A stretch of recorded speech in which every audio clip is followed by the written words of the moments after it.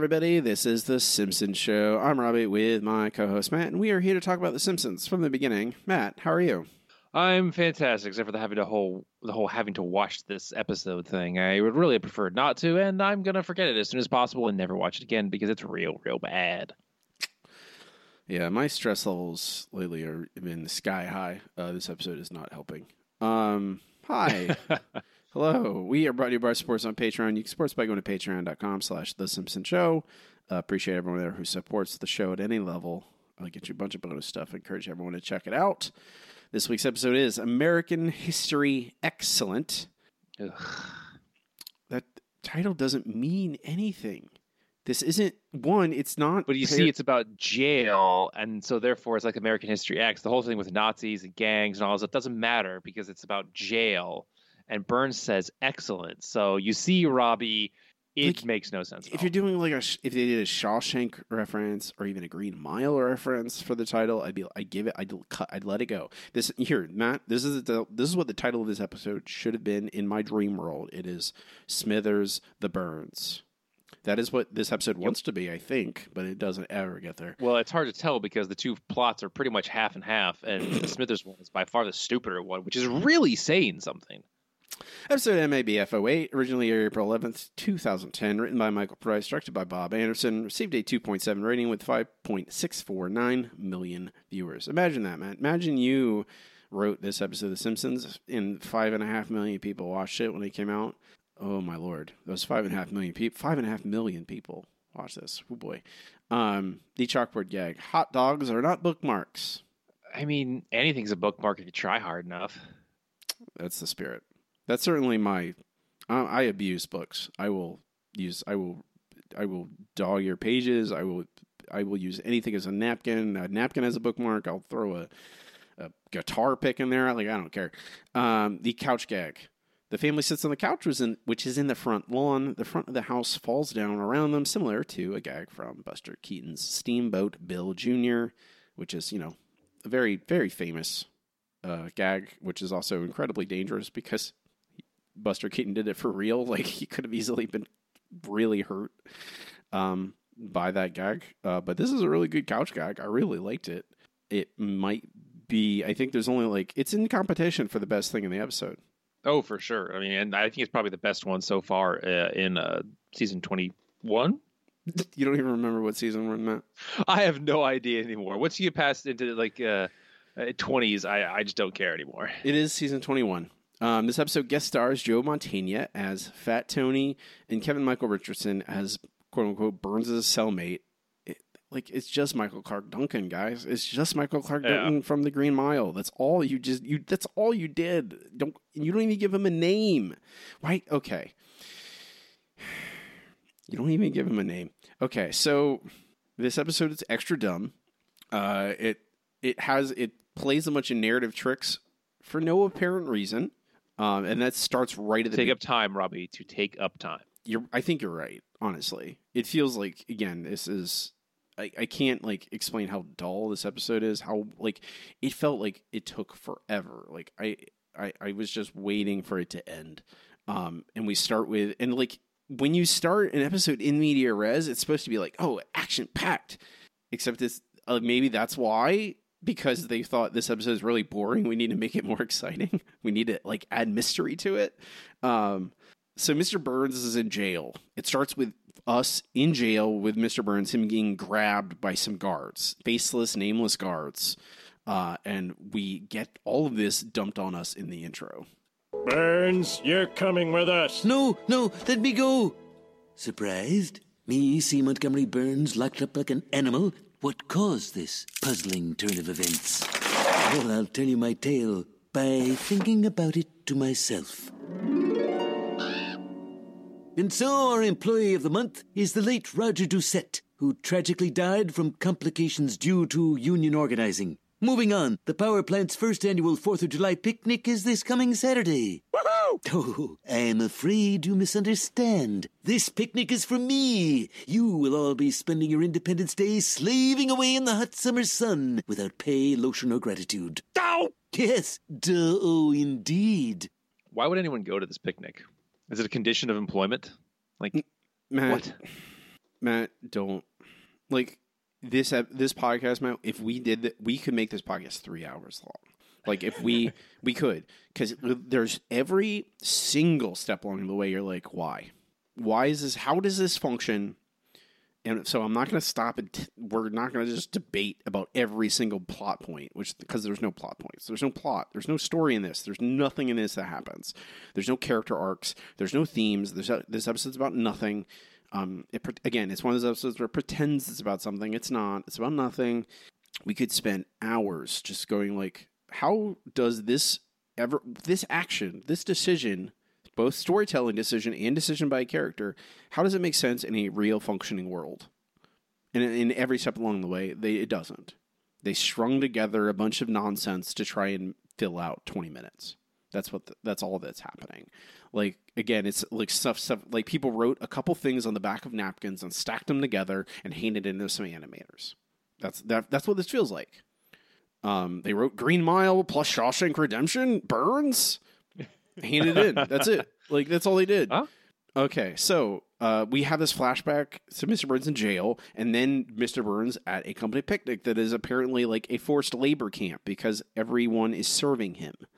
And that's not, again, Matt, like, you go, why would they attend?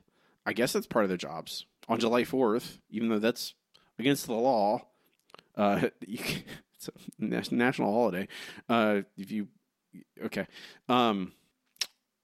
So we cut to Burns, and everyone's serving him. They're all dressed up and doing different, like feeding him and entertaining him, et cetera, et cetera. We watch a man break his own leg, which is thoroughly unpleasant. They have to do a stage performance for him, which we only see a very small part of. We see them perform it. I'm not going to play it because it's, again, what's the point of this? None of this matters. I want to make that clear. None of this really matters. And Smithers goes, they've been here all day, sir. Maybe we should let them leave. And you're like, at this point, Matt, I go, okay, maybe this will turn into something. Maybe, and like, you read the synopsis for this, and you're like, oh, Smithers takes over for Burns and becomes kind of a mean boss, like Burns is. And you're like, okay, this is like, oh, we'll see Smithers be like nice and kind at the beginning to these employees, and we'll see him shift to this kind of megalomaniacal authority because of the role, because he can't help but be that because of blah, blah, blah, whatever these reasons. They don't care about that. Like, they hint and nod at that stuff, but there's never nothing meaningful happens. We get this play, and then we have Homer, Lenny, Carl. They're upset at Burns treating them this way, so they go down into his wine cellar. We see them drinking very expensive wine, and then they just go into his mansion and start destroying things. Real quick, Robbie, I just want to point out, I'm going to go ahead and give you my best thing of this episode. It's them making jokes about wine sizes. Oh, this is a Jeroboam. This is a Magnum. This is a whatever the giant one Homer has. Best thing in the entire episode. I think it's fine. And there's a couple clever things here. I really like, again, these are momentary. Where we get like a Carl's perspective from inside a diving suit as Lenny and Homer are throwing things at him. And they're smashing against the faceplate. Like, you just hear Carl like, right, and you just see that's clever, but it lasts 10 seconds, and it doesn't really matter for the rest of this episode. Burns discovers them, calls the police. The police show up to arrest these guys, but instead of arresting them, they see. I'm already so bored, Matt. I'm already like, I can't even bear describing what's happening. So they see that Burns has stolen some paintings. Yep. He's stolen some classic paintings, famous paintings, and they arrest him for it. And this is another one of those things where you're like, would the Springfield police would do anything about that? No, they would. No, they wouldn't. They would contact the FBI probably. Yeah, if anything. Also, I'm glad that it was at least Lou who saw it first and noticed it. But the fact that Wiggum goes along with it instead of going, "What?" is strange credulity.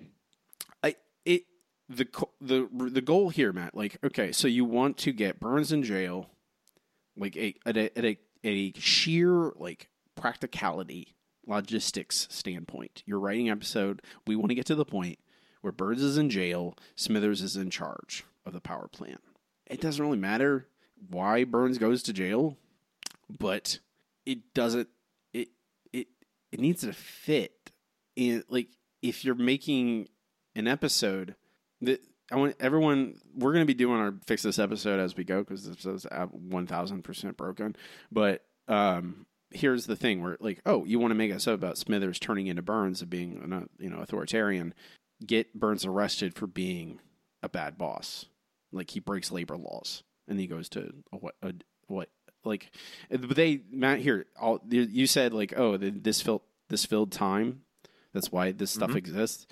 I'm guarantee I feels like someone had like a page of just like jokes about prisons and thought we need to use all this because there's yep. We'll get there. So Burns goes to jail apparently. Does he even have a court case? Does they even go to trial? Nope. He just goes straight to jail. Prison, though. He goes to prison. He doesn't go to like... You're correct. Prison. He goes to prison right away. Long term. He's in the... We don't see an actual like sentence he's given, but it's long enough that he's going to be in there for a while. Which would not be what happened if you still... If Burns would pay a fine. That's like the other silly thing about this. The thing they use at the very end of the episode to try and get out of jail thing is like, oh, he's rich, so it doesn't matter. Like they would have done it right away. Burns is rich. He would just pay a fine, return the painting, and it would have been over. He wouldn't go to jail. Rich people don't go to jail unless their lawyers are really bad. There's a long segment about throwing fruit at Burns as he passes through town. And like this. Oh, it's so long, and there's a whole thing where they go back to the house, and Homer has a rotten pumpkin and tries to tell Marge it's his lunch, and he goes on and on and on. Well, while Burns is getting slowly paraded to jail, we get our introduction into the B plot. So they're throwing rotten fruit at Burns, and there's a lot of jokes, quote unquote jokes about this. All this we get the B plot, which is Bart, Lisa, and an ant farm. Where are you going? Shopping? Every time this town riots, the malls are deserted. You stay here. Oh, I hate being stuck at home. Play with Lisa. Mom, you don't play with Lisa. You play despite her. Bart, I'm not thrilled either, but one day we might need each other for organ transplants, so we better keep the lines of communication open. Want to help me with my ant farm? You plant the ants and then they grow? No, the ants are the farmers. Really? What are they growing? Nothing. Look, do you want to do it or not? No! Fine. So ironic. After all my years of stock jobbing, gun running, attempted murder, successful murder, and tompeepery, they get me on a petty multi-million-dollar art theft. It's so unfair. Smithers, until I am released, you shall be running the nuclear plant. Me? Be strong, Smithers. Be strong for the plant. She needs you. This would have been a perfect time for it to start raining. Oh, what the hell? I'm telling this story. Not dramatic enough. Frostbite took his nose.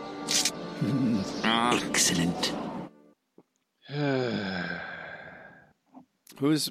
Why, Robbie? Why? I mean, I don't know, Matt. I don't know. I don't know why any of this. I don't know why Burns is telling us the story. Like, it doesn't need a narrator. This episode doesn't need a narrator. It doesn't need this narrative nonsense of like, oh, we need to dress this up with like. I mean, my best guess is it's like, oh, it's trying to do the Shawshank and Green Mile stuff, so it's trying to use those like storytelling conceits, except it doesn't make any sense. I don't understand it. It's certainly not funny. Like that's the only thing. Like, oh, we could throw in some extra jokes, and this is that attempt at that. Grandpa jokes. Oh, isn't it funny? He's telling a story, so he makes it rain. I'm like, that's not really. No, not really. This first act is only 8 minutes. We go to Act 2 at 8 minutes and 9 seconds. This first act felt 10 times as long. And when we come back, unfortunately, we start off with the Shawshank bit of this, where Burns meets the warden. And Burns tries to blackmail him by saying, oh, I know you're just something. It starts with H, but he can't read his writing. Ha ha. Okay, turns out it's helium, which does start with H. So I guess the joke is that Burns couldn't read a 2-letter word or chemical symbol. I guess. Matt, there's no joke here.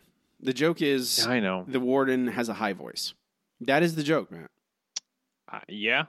That's it. There's no other gag here. There's no clever layers to any of this. It's just like what's on the surface. There you go. That's it.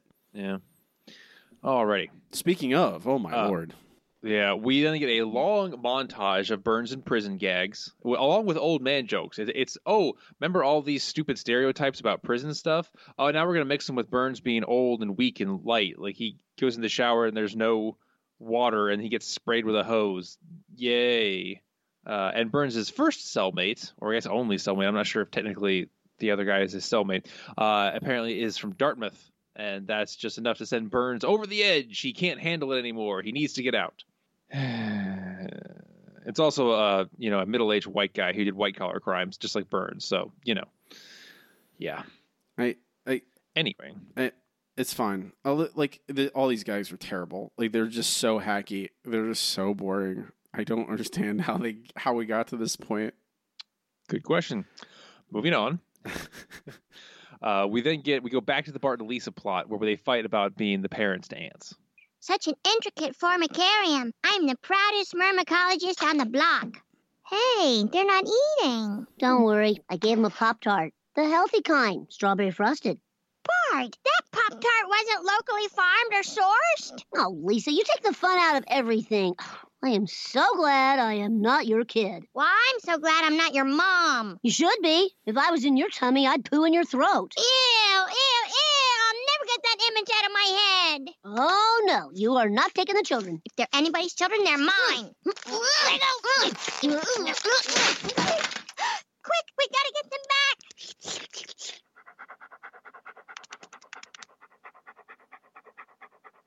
There's only one ant left. I will never forgive you. Well, I will never forgive you, Bart. That only angers me more. I know. I mean, this is fine, Matt.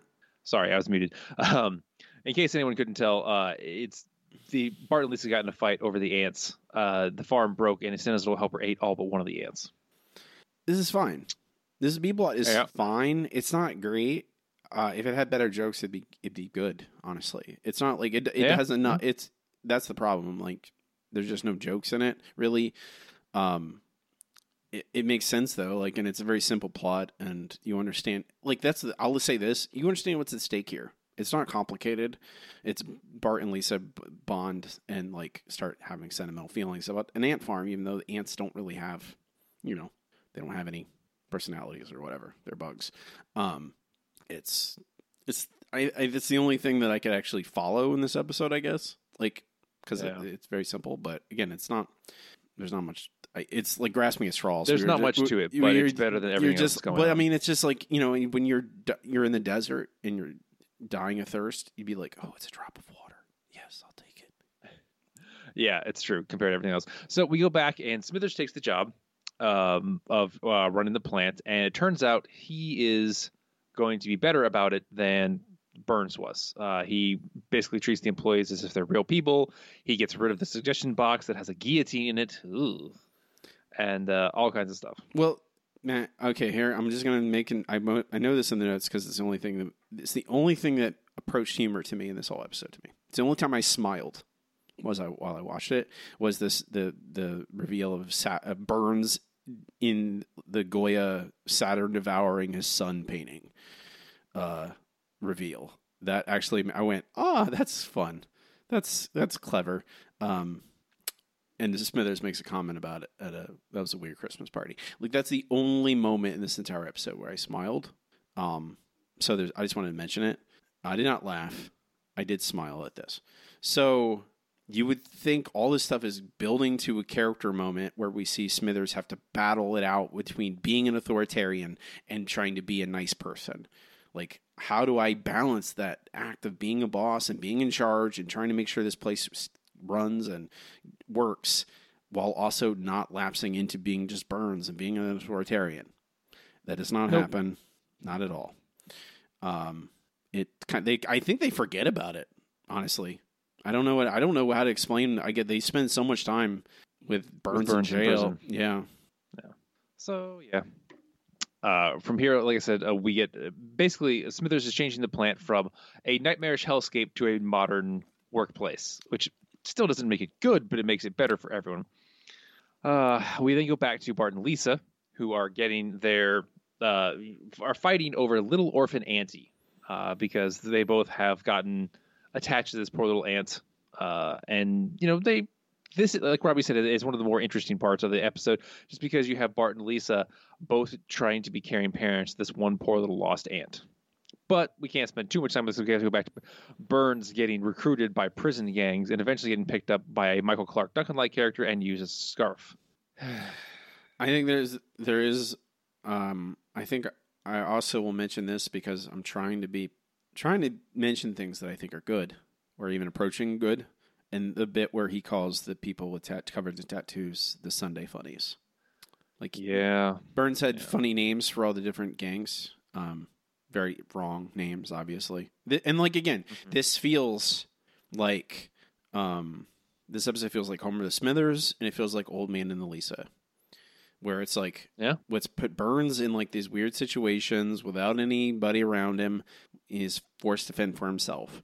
And like this bit feels exactly like the grocery store, where he's catsup and ketchup and catsup. And this is like, he walks around, looks at all the prison gangs, and like gives them funny names.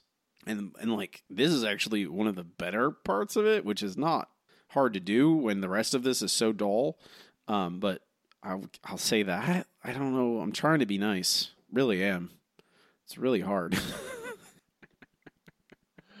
It really is. Yes. But we go back to the I don't know, it's technically part of the A plot, I guess, but basically the guys have been, Mr. Smithers has been good to them, so the guys decide to take advantage of him because they're jerks. Mr. Smithers, our lives are awesome thanks to you. And because I know you like your loafers light, I want to give something back. Whoop. Use that image any way you want. 3 cheers for Mr. Smithers. To Mr. Smithers! Hooray! Listen, can I leave a little early tomorrow? My kid has a thing. Oh, yeah. Can I leave early, too? I want to take a nap so I'm awake for the meteor shower. Well, I'm flexible. Go ahead. I used to think you was just as bad as Mr. Burns. Now I think you're just as good as me. Oh, that is a huge compliment. Excuse me. Yes, the service on my car was excellent. 5 out of 5. 4 out of 5. 5 out of 5. Excuse me, can I go back and change that 4 out of 5 to 5 out of 5? I'm wasting your time? Smithers, what a marshmallow. I don't have a thing with my kid tomorrow. You told me you did. I do, but I'm not going to it. To Smithers, the world's dumbest loser. There's nothing sweeter than being nice to a guy's face and then stabbing him in the back the minute he walks away. All right, that's it. I used to wonder why Mr. Burns hated humanity. Now I know. You open your heart, and they mock your very decency. We mock your very decency. I'm going to go out on a limb and say Mr. Burns didn't learn that lesson. He's always been like that. It's just, when you grow up rich, that's the kind of thing that becomes the territory. Also, this is awfully sudden. Like, they take advantage of him once, and all of a sudden he hates humanity. Matt, I can't. This scene is like the only one they had, I guess, for this plot. So they had to do all of it. Jeez. I mean, they didn't have to.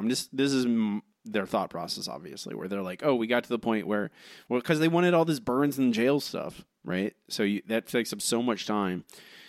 We have to also do the Smithers plot. Well, we have a single scene to have him have a giant character shift. Okay, you do it this way. You have his his employees, quote unquote, betray him. They lie to his face and take advantage of his being kind. I don't like it. You could make this more subtle and take and be more about. Well, Smithers starts giving them more leeway, so the guys get used to it, and they start taking advantage. But not. I wouldn't have it so that it's just them being mean and being like and bragging about stabbing Smithers in the back or whatever, like Lenny does. It's so silly. I would have it be more real and subtle and have it like you have 3 or 4 scenes where you see this at first where they start taking advantage of him, and then Smithers realizes, oh, the plan's starting to fall apart. I have to be more of an authoritarian and have to fight against lapsing into just being a complete authoritarian. Yeah, it's like you need to show a development of, they're very slowly, taking over for his taking advantage of his niceness. It can't be immediately, boom, all of a sudden it just moves over. Like, no, that's so stupid. I mean, at this point, Matt, like they have to get to the point where Burns is back in control of the plant. So, and they need they've already committed to this weird bit where he's getting pulled by guards, and they're like, and it's a thing. Like, I think this is what the episode was trying to do with that beginning thing, and I didn't realize this right at the beginning. I think this episode wants us to believe that those guards are coming for Burns so that he can be executed. Yeah, that's exactly what they're trying to do. Which I didn't realize it because it's so absurd. But this episode is not concerned with the Smithers stuff whatsoever. Smithers is a sideshow to this, which is a problem because it's the thing I'm most interested in. I'm most interested in the idea of Smithers being the boss and us seeing what happens. This episode doesn't care about that. This episode's like Burns silly Looney Tunes stuff in prison. That's what this episode's about. Basically, yeah. Yeah. But we go commercial. And now we're it's going to get worse from here. I mean, Matt, this is 14 minutes. This is 15 minutes into an episode. We go to the third act, and you're just like, how? There's 5 minutes left, man. Like, what are you going to do? What's the story you're going to tell? They spent so much time doing a random nonsense. They're just, there's not much left. There's no story left. There's nothing to do. There's no time. We come back. Smithers is mean now. He's making them do work. And we cut to Burns in jail with the Michael Clark Duncan character. And the Michael Clark Duncan character is ministering to Burns, trying to save his soul. And that is what this episode becomes. 15 minutes in, we introduce Burns getting his soul saved by this Green Mile character. And it eventually works. And the Michael Clark Duncan character sucks the evil out of Burns, like the Green Mile. And this is not like there's no like doubt about this. This is not just like an imagined sequence. It's not just like, he puts a hand on Burns' shoulders and then it happens. We literally watch it. We literally watch him suck the evil out. And this is not magical. There's no, again, the tone of this episode is so all over the place. They're just like, this happens. You're like, there's magic, I guess, in this episode. Magic happens. This is what this is. It's just magic. And now Burns is good because this character sucked the evil out of him. Okay. So this is where I wrote, this is very bad Green Mile.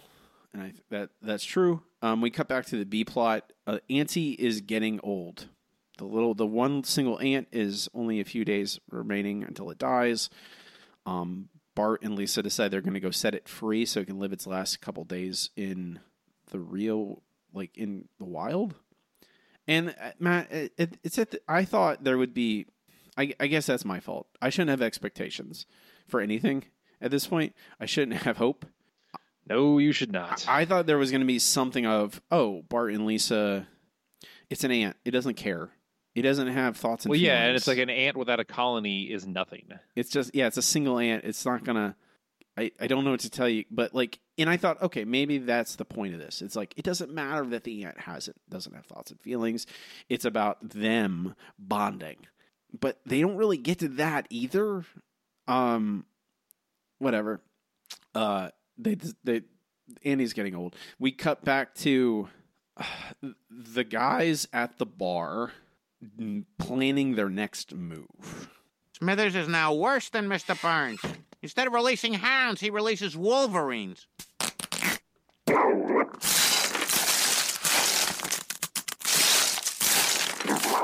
Never thought I'd say this, but I wish Mr. Burns was back. Hey, if wishes were horses, I'd be eating wish meat every night. What does that mean? It means it's not like you're gonna break into the prison and bust him out or anything. Oh, hey, come on. Oh, you can't really be serious about breaking him out. It's too late to turn back, Mo. We've exchanged meaningful looks. No, you can still turn back. The point of no return is the whispered huddle. Oh, God. Oh, God. Okay, this is just one example, Matt, where I'll just say it. Lenny just comes out and says, Smithers is worse than Burns now. Mm-hmm. That's how they get it. They don't show us this. They don't have a montage even of like a reign of terror from Smithers, which would be great. That's an example. And they love montages. They love montages. It's a way you can fit in a lot of gags, a lot of sight gags, a lot of jokes in a short period of time, and it gets the point across. Oh, Smithers is a bad boss now. And it would make sense, and again, all of this would make sense in an episode that actually cared about it and like developed a story.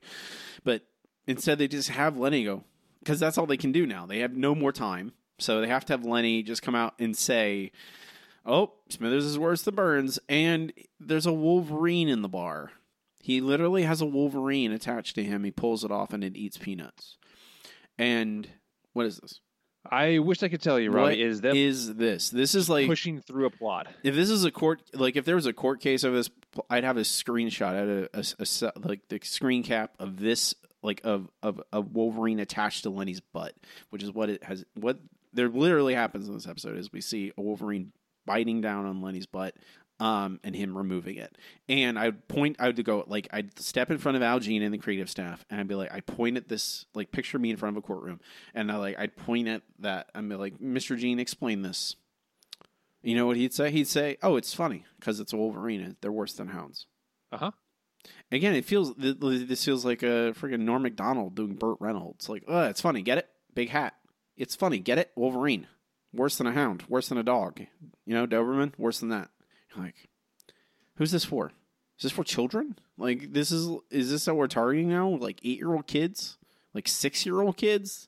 Mm-hmm. Like, this is Ralph level, like, comedy. So most suggest they break Burns out of prison. Not really, but then the guys are going to do that. And this is where you also ask the question, Matt. You're like, wait a minute. They're going to go break Burns out of prison. How do they do that?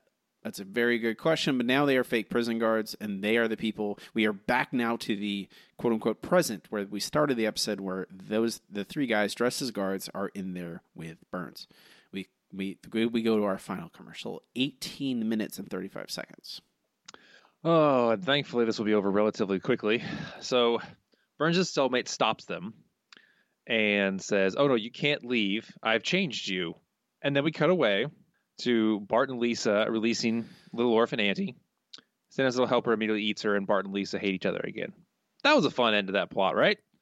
Matt, okay, here, I'll say this is my barest defense of that is a thing that could really happen in the real world.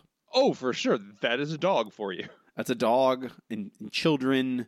It resembles reality, which is my barest defense of the B-plot. It resembles reality. I'm going to ask you just a quick question. How do the guys do? Okay, so actually, succession of questions. You don't have to answer any of these. These are hypotheticals.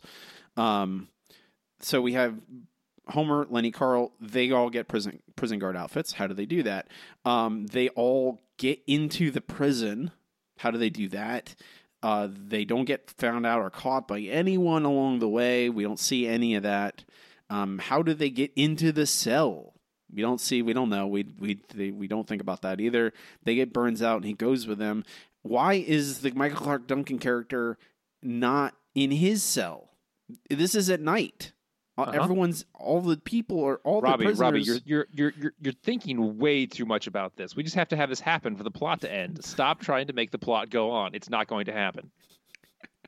I know, Matt. I know. It's just that's 5 questions, and they're just like, don't worry about it. You're like, well, what do you mean, don't worry about it? Well, I mean, we just saw magic happen. So the magic. That's how they open the doors. Magic. They use magic. Exactly. An evil wizard did it. A space wizard. Yeah. Unfortunately. All right. So moving on. we get Burns decides that he does actually want to leave. And this is his, quote, justification, unquote. Look, if I leave with you, they're just going to throw me back in. The world has changed since you went in. Men of wealth can beat the system now. Yeah, and they've replaced parking meters with this thing you stick your credit card into. The war is over and the future won. The past never had a chance, man. Do you really want to leave with these idiots? I'm afraid so. But I cleansed you of your evil. I had a little left between my toes. It quickly multiplied, and now I'm a bigger bastard than ever. But I must know, what was it about me that made you try? Because I've killed so many rich white men, I thought I'd do right by at least one. We're not so different, you and I. Get your skinny ass out of here. And that's basically the end. That's pretty much it. I mean, really, if they wanted the world to be a better place, they would let the cellmate back out to kill more rich white men and leave Burns in there. But, we can't have that happen because he's not rich. Not to mention racism. Man, they don't care about any of this. This is just these are just brief jokes to try and explain this stuff away. Why does this one even... Okay. Who cares? I don't know. Anyway, so moving on. Burns takes back over from Smithers. And we got a brief scene that shows that he misses his former cellmate. But then we move on to the cellmate who is now ministering to Fat Tony, who has never heard of Jesus. He says, I know I'm Italian, but no, I've never heard of him. Okay. And that is the end. That's the end of the episode. Oh, boy. Oh, man, Matt. Whew. Yep. That's where we're at. This episode is abominable. It's just so bad. It makes me question so much. We'll rank this episode at the end of the show. Robbie, how incredibly broken is this terrible episode? No, you were right the first time with that quick fix idea. Let's see. Quick fix. Matt, this is the frustrating thing to me as well. This is so easy. This episode is so easy to write. Like, at least the structure. Where you want to do an episode where it's okay, Burns goes to jail, Smithers is left in charge of the plant. And we have an arc where Smithers wants to be a nice guy boss, gets taken advantage of over time, and finds himself lapsing into authoritarianism, and eventually, towards the end, he realizes, oh, I'm becoming Burns. I need to stop this.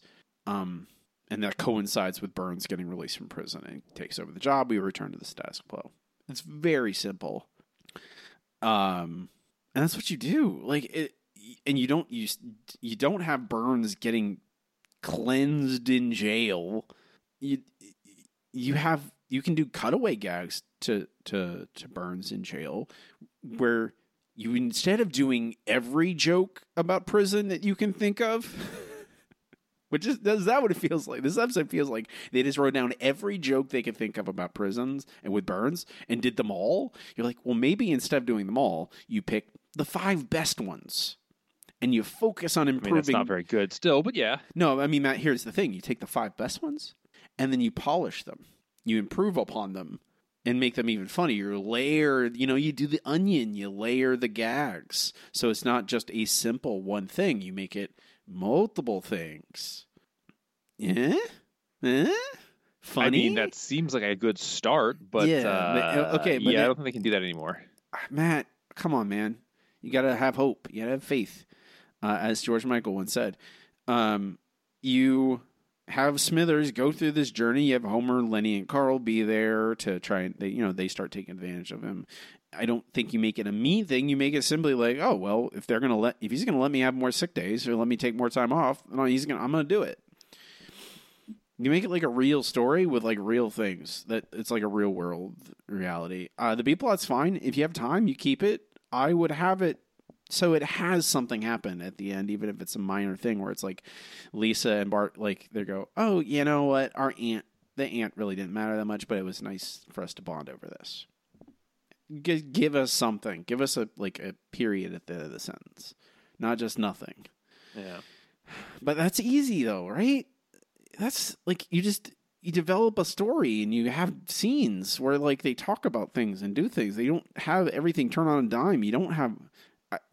Well, it's like you often say, or you tell me, because it's the common writing advice. You have to kill your darlings. You have to strip everything down to the absolute bare minimum to make the story work. And then you add little things back. You don't just throw everything and say, okay, this is good. Again, this feels like it wasn't edited. This feels like there's no revisions. It's just like, oh, we wrote it, we turned it in, we threw it at the animators, and they did their best. I don't know. We can move on to our next segment. It's time for Comments from the News Group. Okay, here we are. Alt.nerd.obsessive. Comments from the News Group is where I ask our patrons over there on patreon.com/The Simpsons Show what their thoughts on the episode is. Appreciate everyone who does take the time to watch the episode. Leave a review. Appreciate you. Tim, I actually found this. Apologize. Hey, people can make their own decisions. Okay, Matt? They can decide if they want to subject themselves to this, to the scholarship. Tim, I actually found this to be a pretty decent episode. We drive right into the plot. There's character development with Smithers. Most of the characters are behaving consistent to form, and I felt myself somewhat engaged. Plus, we actually see Kirk have a moment of dignity. Before American History Excellent, that had happened exactly never. I'll put this at number 255, canon, and could be fixed if we rid ourselves of useless and harmless B-plot involving Lisa's the farm. You missed us on this one, Tim. I won't speak to how you feel episode. Obviously, that's your feelings, but you gauged us wrong. It's okay. It happens. Maybe if I was in a better mindset, I'd like this slightly more. But from Dara, Smithers sending himself down the chute got a laugh out of me. Everything else, It's better than the last few weeks, but completely unremarkable. I almost felt like it had a good premise initially. Then the writers just did everything in their power to make it bland. 12th best episode of season 21, I guess. In all honesty, it's getting hard to remember some of the other episodes this season. This will be another one like that. Yep, Dara. Welcome to the party, pal. That's exactly, you're like, oh, what happens? Oh, I watched that 3 weeks ago. I don't remember anything about it. It's ephemeral. It's like a fart in the wind. From Derek. By this point, the writers had been mishandling Burns for the best part of a decade, but this is some of the worst material given to him yet. Anything to do with his storyline is just bizarre, and I'm at a loss for words. The Smithers plot, on the other hand, I have many things to say about, because I hate it. I know there is no point even wondering, because everyone has been asking this for 10 seasons now, but why make Homer so unlikable? Our protagonist, our hero, has just been reduced to the most detestable jerk. That whole awfully contrived scene in the bar of Homer and co. bad-mouthing Smithers behind his back was infuriating beyond belief. This coming right after that frustrating moment of Homer showing his gratitude by flashing Smithers. Because Smithers, you see, is gay. And like all them their gay types, they like men, all men, any man. With The Simpsons, it never feels like the joke is that the character thinks in such an ignorant way, more that the writers actually think like that. Don't know if that's down to bad execution, but it sucks. This episode sucks. Hear, hear. Amen. From JJ, they've gotten bad writing for everyone over the years, but especially Mr. Burns. He really doesn't feel like himself here. The episode struggles to make me care about anything that's happening. They don't treat Burns' relationship with the other prisoner, who doesn't even get a name, with any sincerity, yet still try to have it under an emotional payoff in the end. We get next to no scenes of Smithers being a terrible boss or having anything resembling a character arc at all. The scene where he overhears the guys bad-mouthing him is so contrived and poorly executed. Then there's all the terrible grandpa jokes, like Homer lifting his shirt for Smithers. I know you like your loafers light. Really? People haven't talked like this in 50 years. These modern episodes feel more outdated and out of touch than episodes made decades ago. And the unnamed prisoner literally sucks the evil out of Burns, and they make a pre-evil joke. I had secondhand embarrassment watching this. The only slightly redeeming part is the B-plot. Even then, it has Bart's line, "I'll poo in your throat." Just a dumb, cringy, lazy, gross episode written by old men for a 5-year-old audience. Yeah? Mm-hmm. Yep. I think this is, Matt, you asked me, before we do our the normal podcast episodes, we Patreon recordings generally before, and this week Matt asked me, do I really like The Simpsons? and I'm like, no, yeah, you do. You go back, like, just watch a random Golden Years episode and be like, oh yeah, this is great. And he's like, but is that nostalgia? I'm like, no, it's not nostalgia. Those were genuine. Those are genuinely good and very funny. They hold up to they stand the test of time. Sure, nostalgia paints some of it, but nostalgia, like, good is good, funny is funny. Okay, you don't control when you laugh. If you think something's funny, you will laugh at it. That's the beauty of laughter and of comedy, of humor, is that the surprise of a punchline or a gag you're not expecting will just elicit laughter that you're not expecting to laugh at. But episodes like this do test that theory where you're like, do I like The Simpsons? Has this always been like this? I was 10 years old when I watched it for the first time, so I didn't know. No, actually, you watch it back, you're like, oh, there's more here than I realized when I was 10. Now you're like, oh, there's less here than I could possibly imagine. Thank you, everyone who left reviews. You can join our Patreon at any level, and you can leave your own review. If you want to join our Parade of Pain or Cavalcade of Calamity, we can move on to our next segment. It's time for the listener question of the week. Let's try one more number. Yellow. KBBL is going to give me something stupid. The hot dog. We have a wiener. Yellow. Our listener question of the week this week is, what is your favorite Sacha Baron Cohen project? I apologize, apparently, to our listeners, because no one wanted to answer this question. I think I overrated our listeners' enjoyment of Mr. Cohen, Matthew. So yeah, I'm right there with him. I mean, he's had like 2 good bits, and that's pretty much about it. Well, there's lots of stuff out there. It's just not stuff that most people have seen. May be true. Take it away, man. All right, first up, from Alex, movie Borat, character Ali G. Good delineation. From Tim, sorry, while Sacha Baron Cohen is certainly somebody I can respect, I can't say I actually have enjoyed any of his material. His performance on The Simpsons is somewhat emblematic of him in general, IMHO. From Dara, Talladega Nights. The Ballad of Ricky Bobby is one of my favorite comedies of the last 20 years, and his work as Jean Girard is definitely part of that. Shake and bake. From Hat Cilioto, unfortunately, I'm forced to say Talladega Nights because it's the only thing I've ever seen him in. Haven't even seen last week's episode of The Simpsons before. Yeah. No, Borat. That's the thing. That's a surprising thing. Like, Borat is so ubiquitous. I think I would have thought. That's the thing I was surprised by. A lot of people haven't even seen Borat. I thought everyone. I think a lot of people who listen to our podcast came in a little after Borat because, yeah. Is that? Oh no, Matt. Are you what? What do you mean? Are you trying to tell me that I'm old? I'm trying to tell you that all the things that were in the public consciousness when we were of a certain age, aka a 20-something male, have now passed on, and turns out they were bad, so no one wants them. What? No, Borat isn't bad. I like Borat.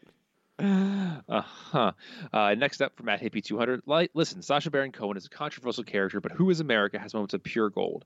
Some of the interviews are terrifying and hilarious at the same time, like the one with Philip Van Cleave, where he showed preschool kids how to use guns. No joke. Yeah, that was a rough one. Robbie, what is your answer? Talladega Nights. See, that's the thing, Matt. Like, I don't know. I like. Yes, it's like his characters are a little obnoxious and crass and rude, but that's kind of the charm. I don't know. There's still a part of me that likes all that stuff. Borat is actually like, it is social. Sacha Baron Cohen is a smart guy, and all those fake documentaries are funny to me and are full of they're satire. They're proper satire. But I will say Talladega Nights, because Talladega Nights is one of my favorite comedies, and it's his portrayal of Jean Girard is it works really well in the context of the film about because the movie is really about being about masculinity, about fragile masculinity in the South.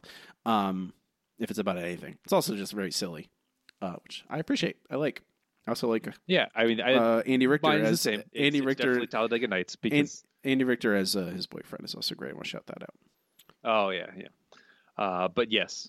Talladega Nights is incredible. His role in there is challenging, what it means to be a man in competition, and how you can be a competitive person without believing in toxic masculinity and those sorts of things. How you can have friends and still be in competition with them and not have that drive. In general, it is a way more socially responsible movie than you would expect for a movie about stock car racing. But Jean Girard, Sacha Baron Cohen, and that just does a fantastic job of pushing the limits on that to the point where oh, I get it now. But yeah, it's great. Shake and bake. Shake and bake. Magic Man, El Diablo. I need to watch Saturday Nights again. It cheers me up. I think that's the thing. I just need to watch some really good comedies that I really love, and I'll feel better about it myself. Next week's question, we got very few responses this week. I think that gives me a good signal about what to do. We're going to go back to tried and true method. Next week's question, what's your favorite Smithers quote?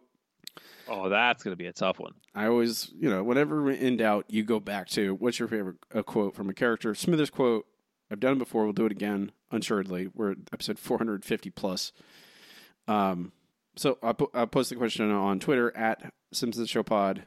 You can email us at simpsonsshowpod@gmail.com or answer the question on Patreon, which is patreon.com/The Simpsons Show. We can move on to our next segment. It's time for the No Google Trivia Challenge. I am too smart. I am too smart. S-M-R-T. I mean S-M-A-R-R-T. The No Google Trivia Challenge is where Matt and I each challenge each other with 3 trivia questions, one easy, one medium, and one hard, and try and stump the other. I briefly had gotten a lead. Briefly. Then Matt took it back from me because he doesn't want me to have any hope in my heart. I think That's true. He literally told me that off the air. He said, Robbie, you have hope in your heart, and we can't have that for too long. Because then you start getting uppity and think you're smarter than me. Just for a little bit. He can only be helpful for maybe a week or two. Okay, Matt, are you ready for an easy question? I am ready. In Homer the Smithers, Homer becomes whose assistant? I believe he becomes Mr. Burns' assistant. That is correct. All right. All right, Robbie, your easy question. In The Trouble with Trillions, what country do Homer, Smithers, and Burns fly to in order to escape the government? Cuba. You are correct. Trouble with Trillions, Matt? Really? Is this what we're doing? I go to Homer the Smithers, and you go to The Trouble with Trillions. I get a Scully episode. Okay. I see how it is. I'd probably be a nice person, and you be mean person. I see how it is. Your medium question, what is Burns' first lunch request from Homer? Oh, first lunch request. Lunch? Well, meal. It's a meal request. I believe it is for lunch. They do say the word. They do say lunch. It is at work. I honestly am drawing a blank here. I have no idea. It is 3 items. It is a single pillow of shredded wheat, some steamed toast, and a dodo egg. And a dodo egg, yeah. Sorry, for some reason I'm thinking of the breakfast Homer made for some reason. But yeah, yep. Okay, I'm dumb. I should have just said that. Donuts? No. I don't like ethnic food. I don't like ethnic food. Remember that? Like that's fine. Matt, that is a joke. That is a real joke. Yes. Yeah. There you go. Just that. That's a joke. An example of one. Let's say. All right. So moving on. Your medium question: what magazine does Mr. Burns think Homer is from? Repeat that. What magazine does Mr. Burns think Homer is from when Homer pretends to be a magazine person or tries to sneak around Mr. Burns' mansion? Oh, you're from... It's like an old-timey Harper's Bazaar? I'm sorry, it's Collier's magazine. Collier's. Very similar... Yeah, exactly. Society things. Okay, Matt, your hard question. What is that? You taking a deep breath like you need to prepare yourself? Yep. Okay. Smithers works for who after being fired by Burns? His first job we see him take. First job. I've completely forgotten this episode. I'm going to go with Kent Brockman. What? Are you saying Kent Brockman the job? Yeah. Sorry. You're saying I think you meant he worked as a assistant to a person. Again, I've completely forgotten this episode. Apparently. I mean, it's a company. It's a place that he works for. Okay. No, he's not a newscaster, an assistant to Kent Brockman. No, he is. He works for the Neat and Tidy Piano Movers. Oh, that's right. Your piano moving days are over. Gotcha. Okay. And then he goes to work for Moe, and then they talks to Homer again, and they reconnect. Gotcha. Okay. Fair enough. We're again, that's a perfect example in contrast to this episode where we just get a interstitial scene that shows time passing, that shows that the Springfield is a real place where Smithers just doesn't immediately do something convenient for the plot. He goes to try and find a normal job that wrecks his body. But I'm ready for a hard question, Matt. All right, your hard question. According to Flanders, in The Trouble with Trillions, what do taxes pay for? To Flanders. I'm pretty sure, man, if we went back and watched all the Scullier episodes again, we'd rank them much higher because they have jokes in them. They do. At least that's something. They have jokes. Taxes. Is it how many? Do I get it? How many things he says? There are 3 things. 3 things. Okay. They pay for firemen, for roads, and for our public school system where prayer is not allowed. Or something. I know he makes a joke about religion at some point in there, but that's what I'm going to say. I'm going to say firemen, roads, and public schools. Okay, so you almost got one. Policemen, trees, and sunshine. Policemen, trees, and sunshine. That's actually better than I expected. Oh, yeah. It's like, excuse me, Sunshine? Really? I mean, it got the Burns's sun blocker machine taken down.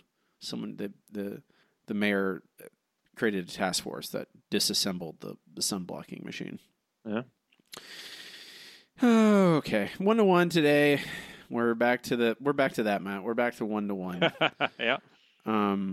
Matt has a single point lead on me still. Colliers, man. Yeah. Ask me questions. Okay, I see how it is, Matt. You asked for this. I just want you to know that. Okay. I went easy on you. You can't even remember a single pillow of shredded wheat. How dare you? I thought you were gonna get it too. I was really worried. That's it for trivia. We can move on to our final segment.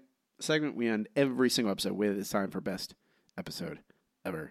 Best episode ever. Best episode ever is the part of the show where Matt and I rank the episodes categorically, so you watch them chronologically, eventually compiling a list of every episode ever and how good they are. Okay, where does this go? Yeah, it's real low. This is bad.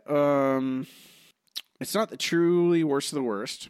That's true. It's not way down there, but it's still pretty dumb. I mean, it's really bad. I think I'd rather watch Homerazzi than this again, and that's 372. Oh, I was not even like that high, Matt.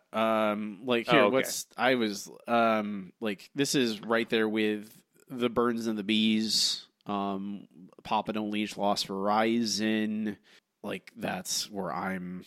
Okay, what's last week is the greatest story ever told. Okay, we just did it. Okay, is it better or worse than that? It's better than that. I would much rather watch this than that again, like by a long shot. I'm not. I think you're right, but I'm not so glowing about it. I think that's fair. That's better. I'm looking a little higher up at like GI Annoyed Grunt, and I'm having a tough time because of how much I hated that episode. Thinking, would I rather watch this or that again? And it's tough. I think this is the problem with all of these episodes, and like they are so bland and boring that you're just like, what is it? Like, what is there to do with it? Like, it's more just like, oh, I'm going to sit and waste 20 minutes on my life. But they're very close because I think You Can't Always Say What You Want is better than this. Okay. I know that this is absolutely not better than You Can't Always Say What You Want, which is number 386. So I would say it's above The Greatest Story Ever Told and below You Can't Always Say What You Want. Where in there? I don't know. Honestly, Matt, I think this is only right above The Greatest Story Ever Told. I'm looking at like really. Gone Maggie. You'd rather watch Gone Maggie Gone yes, this again? Yes, I would.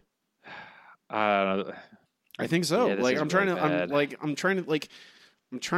think about. At least there's some adventure in Gone Maggie Gone. This is just stupid. That's the thing. Like Gone Maggie Gone is empty, but it like is colorful emptiness. You know, like there's like fun National Treasure things that like they're dumb and they're pointless, but at least they happen.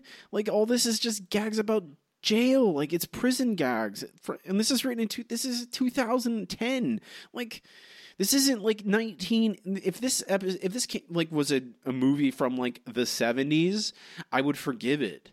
But this is in 2010. It just is recycling the hackiest jokes about prison, from like Shawshank and The Green Mile and stuff. You're just like, this is what we get. Like I think Gone Maggie Gone is more entertaining than this. And that's what I like when I'm in doubt, man. That's what I think of. Like, what's more entertaining in general? Like, what would I rather spend my time with? And I'd rather watch Gone Maggie Gone again. But I would not. I think you're right. I would not watch Greatest Story Ever Told over this. So that's where I put it. No. Yeah, you're not wrong. Which is not very good. This is like right above the dregs. Yeah, it's true. Like there's one level below this which is the pit, which is like hell. This stuff is just so bland and boring, and it doesn't make any sense. And the title, I just want to talk to Eugene. Like, why, man? And the problem is, I already know his answer. He's like, well, we just, we didn't have time, so we just kind of went, yeah, that's funny. Let's use it. And you're like, it's not really funny. Okay, so it's American History X-cellent number 395, right below Gone Maggie Gone, right above The Greatest Story Ever Told. First place on the list is still Homer's Enemy. Last place is still Codependence Day. We have one more thing to do. One more question to answer before we go. And that question is, do we shoot this episode out of the canon? The cannon! The cannon! The cannon! The cannon! The cannon! There's no reason. None. This is completely pointless and actually makes the canon worse if you left it in. So, fire the cannon.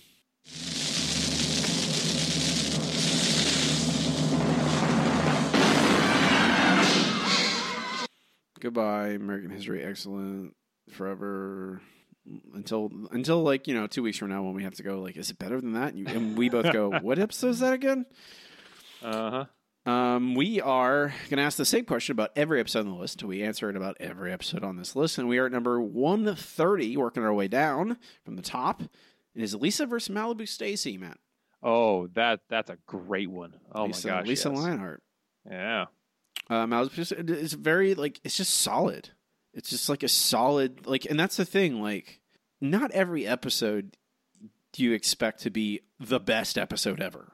But when you look at, an episode that, it's 130 on our list, it's relatively far down, and you're like, no, that's really good. That's a really good episode of The Simpsons.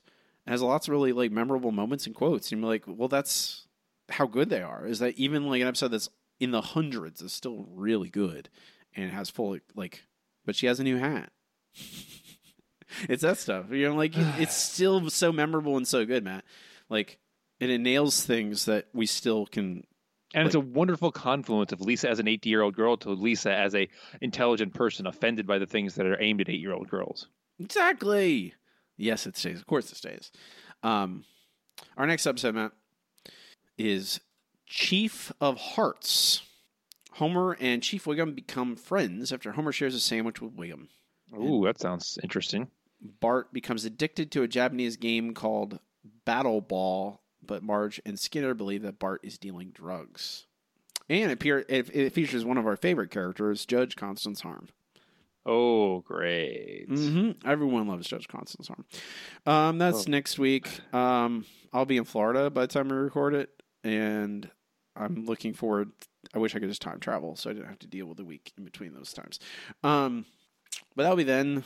You can watch along with us and all that stuff. This list and all the things we do online are on our website. It's thesimpsonshow.com. Has every episode. Has links to all of the things, RSS feed, our Twitter, our Patreon, if you want to help support the show. We obviously appreciate everyone and do appreciate everyone who does support us on there. You can find me online on Twitter and every social media place at Robbie Dorman. Robbie Dorman, if you search my name, you'll find it. Presumably, you'll find my pages. My website is RobbieDorman.com, which has links to everything I do online, including all my novels. My newest novel is called The Other. It's an Exorcist meets The Notebook love story meets evil story. I think it's great. I will have a new novel coming out in a couple months. Finally. Apparently moving is hard, guys. It takes a lot of time. Selling a house is really hard, guys. I don't know if you know this or not. It's a lot of work for just a person and two people effectively. It's very difficult to do it. Matt does not participate in social media. You will not find him. That is true. I spend all of my time taking care of kittens who are in short supply right now for some reason. But you can see past adorable interns on Kitten Turns at Kitten Turns on Instagram, KITTINTERNS. I just revel in their cuteness and know that soon there will be more of them. Thank goodness I haven't had anyone give me coffee in months. Jeez. Is that one of the roles, one of the tasks they get? One of the tasks, indeed. Yep. The Kitten Turns, they have to make the coffee. Mm-hmm. Just out of a coffee pot? Do they do pour over? What's the? No, they use the AeroPress. Okay, all right, AeroPress, understood. Do they watch James Hoffman? Use his tips? I don't think so. No, because the coffee is very bad. Because kittens. That's fair enough. That'll do it for us today. I'm Robbie, and I'm Matt. And keep watching this episode. Shh.